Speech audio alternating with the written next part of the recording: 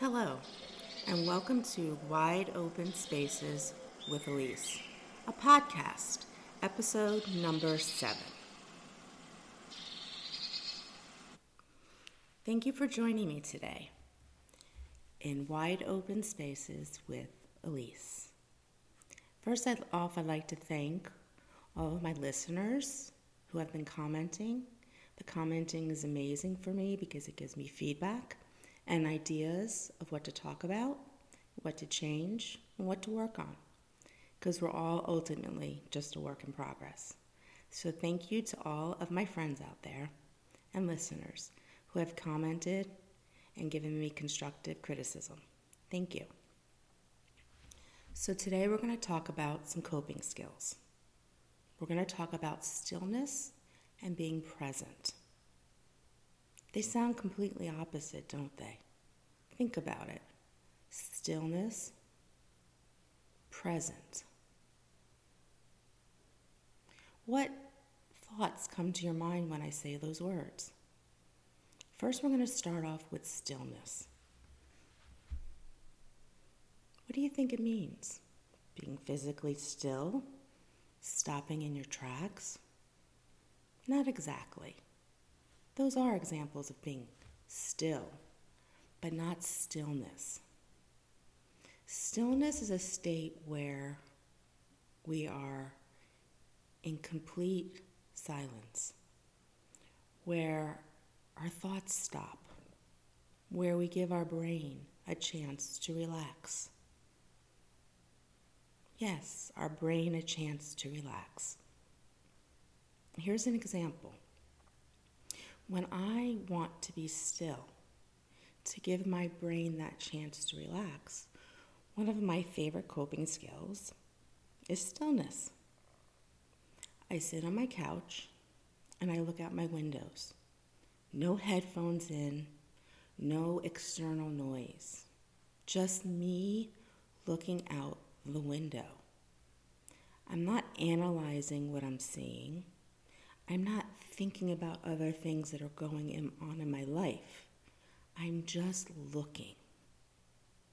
And though I may see the birds flying, the breeze in the trees, I'm not really thinking about it. I'm just seeing it. So you're probably wondering, what does that do for you? It's kind of like people who have difficulty with meditation, where you have a person who is there with you, whether in person, at a studio, or listening from your phone, a meditation group, and they're telling you what to think and when to breathe and conjuring up images in your mind. For some people, that's very difficult to do. It can be anxiety provoking, to be honest.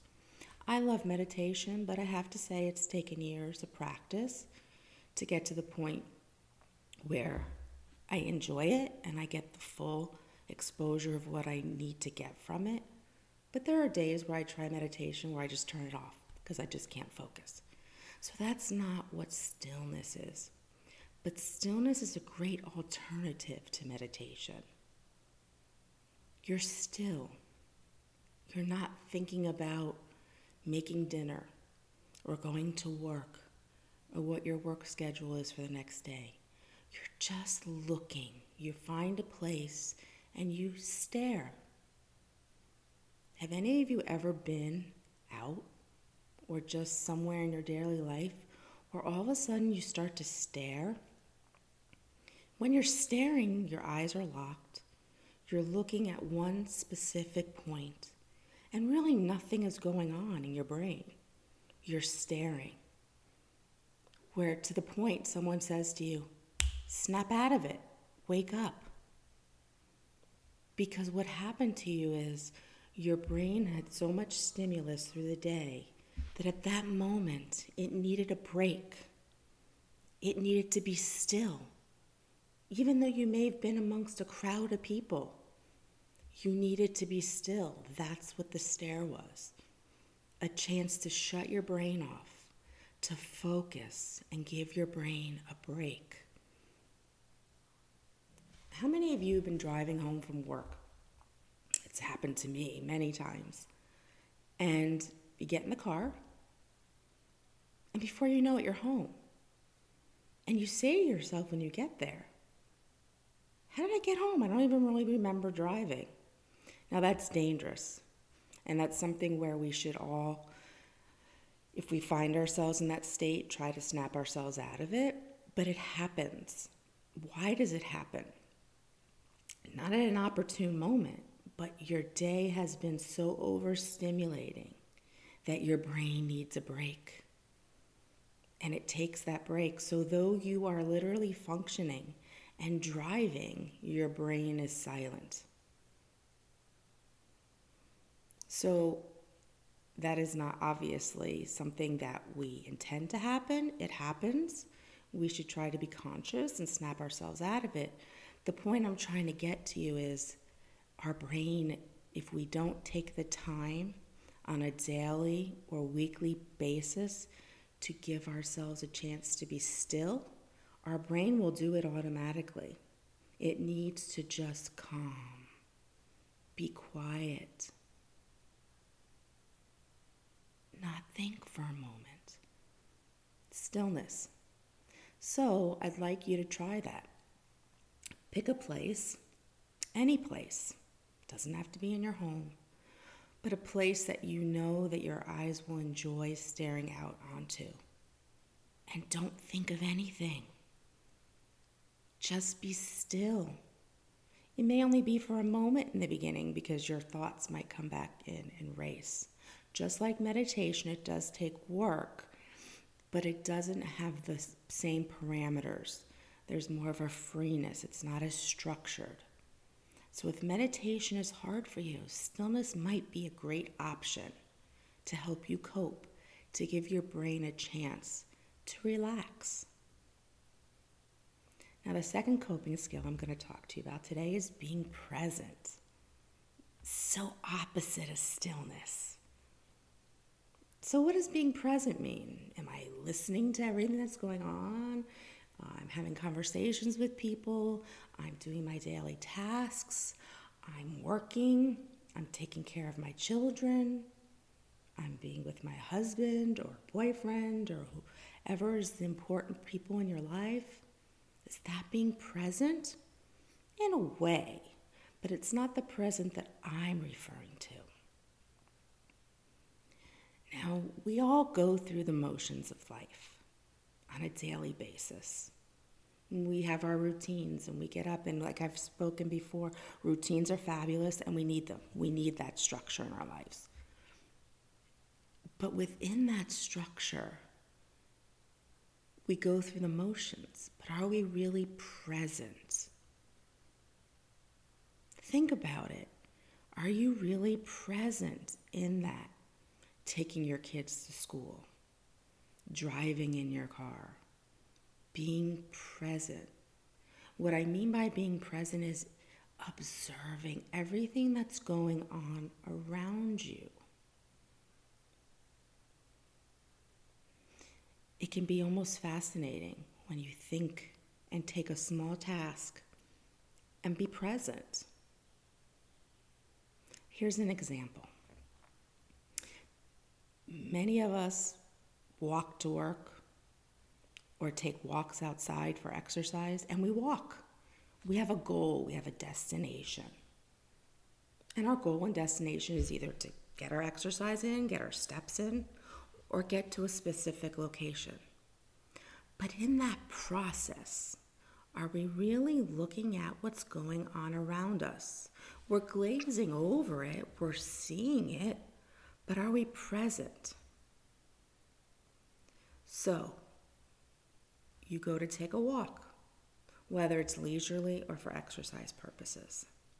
Don't put your headphones in this time. You can put them in eventually, but in the beginning, look, feel, listen. Look at the trees that you're walking by. You may notice things about them that you've never seen before because you were just accomplishing a goal to get your exercise done.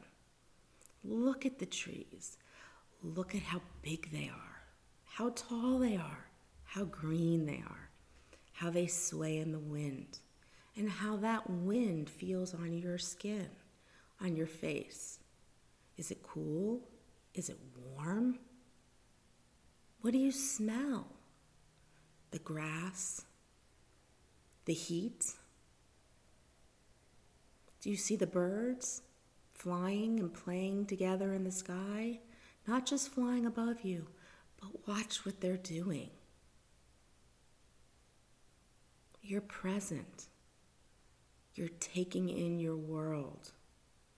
And ultimately, by taking all this in, popping that in your earbuds and listening to your music, that experience is not just exercise anymore.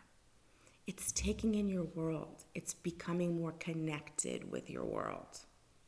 And in today's society with our pandemic, it's very hard to become connected because everything's changed and we're just trying to go through the motions and we're going to hear that it's over, go back to normal life.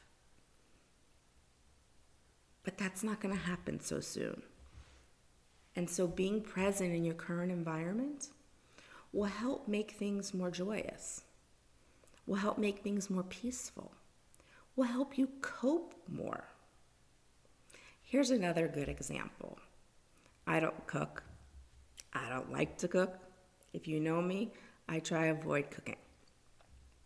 But I set a goal for myself. And I know a lot of you out there like to cook. It relaxes you. You know that you're making something creative for your family. So the next time you cook a meal, focus on each step. Don't just follow the directions of the recipe. Focus on what you're doing. Pouring in the water from the measuring cup. Browning whatever meats or beefs. What does it smell like? What does it look like? How does the color change as it heats up? When you start to put spices in, one spice at a time, how does the aroma of the food start to change?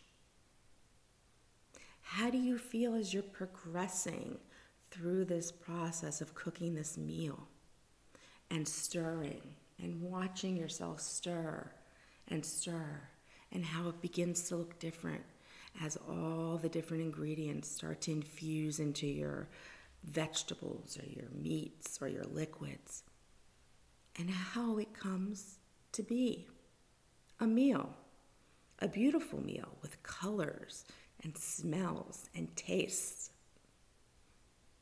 You were present. Now you might be saying to yourself, okay, so what, Elise? I'm going to stand there and do this while I'm cooking? Yes, because as you do this, it's a skill that you build on, and you will become more present in your world. Everything in your world will become more vivid, more colorful, more meaningful when you become more present.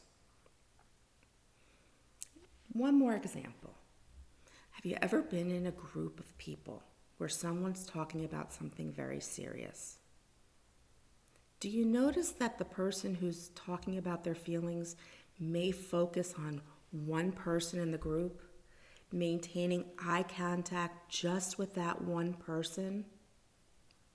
Because through the body language, the eye contact, the nodding, the validating of their feelings, they know you're present.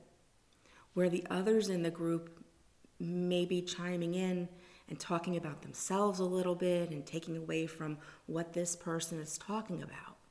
See, that person noticed that you were present, that you were truly listening to them. It wasn't about you. It's about them. And so this is how being present can enhance your world and enhance your relationships. So think about it. Set a task for yourself today on how to be present. Stillness and being present are amazing coping skills. We have so many out there that we're not even aware of. And for me to be here and to bring these thoughts to you, it makes me feel good. And I hope that you'll find not all that I talk about will be for you, but you'll find those 1 or 2 coping skills that helps you get through your day, makes your life brighter, makes it pleasant and more enjoyable. Even if you have a great life, you can make it more enjoyable. And when things are tough and you're feeling down, you can have moments of enjoyment to give yourself a still feeling or being so present that you're really loving that moment. So now what I'm going to do is I'm going to go swimming. I'm going swimming for exercise, but before I start to exercise in the pool and I get in that pool, I'm going to feel the water, the coolness or the warmth. I'm going to watch the water beat off my skin, and how does that feel? And the smell of the chlorine, and how I slowly get in, and how it feels on my body, and how it feels to have my body submerged in the water. Really getting connected to the water and the weightlessness of my body and how that feels. So that when I go to exercise, I'm even more present. I'm enjoying the feelings. I'm acknowledging that I'm in the pool and all the sensations that I'm going to feel. So pick something today for yourself to either feel present or still or do both. So I challenge you to go out into all the wide open spaces of your world and find something today that makes you smile. Thanks for joining me. See you next week.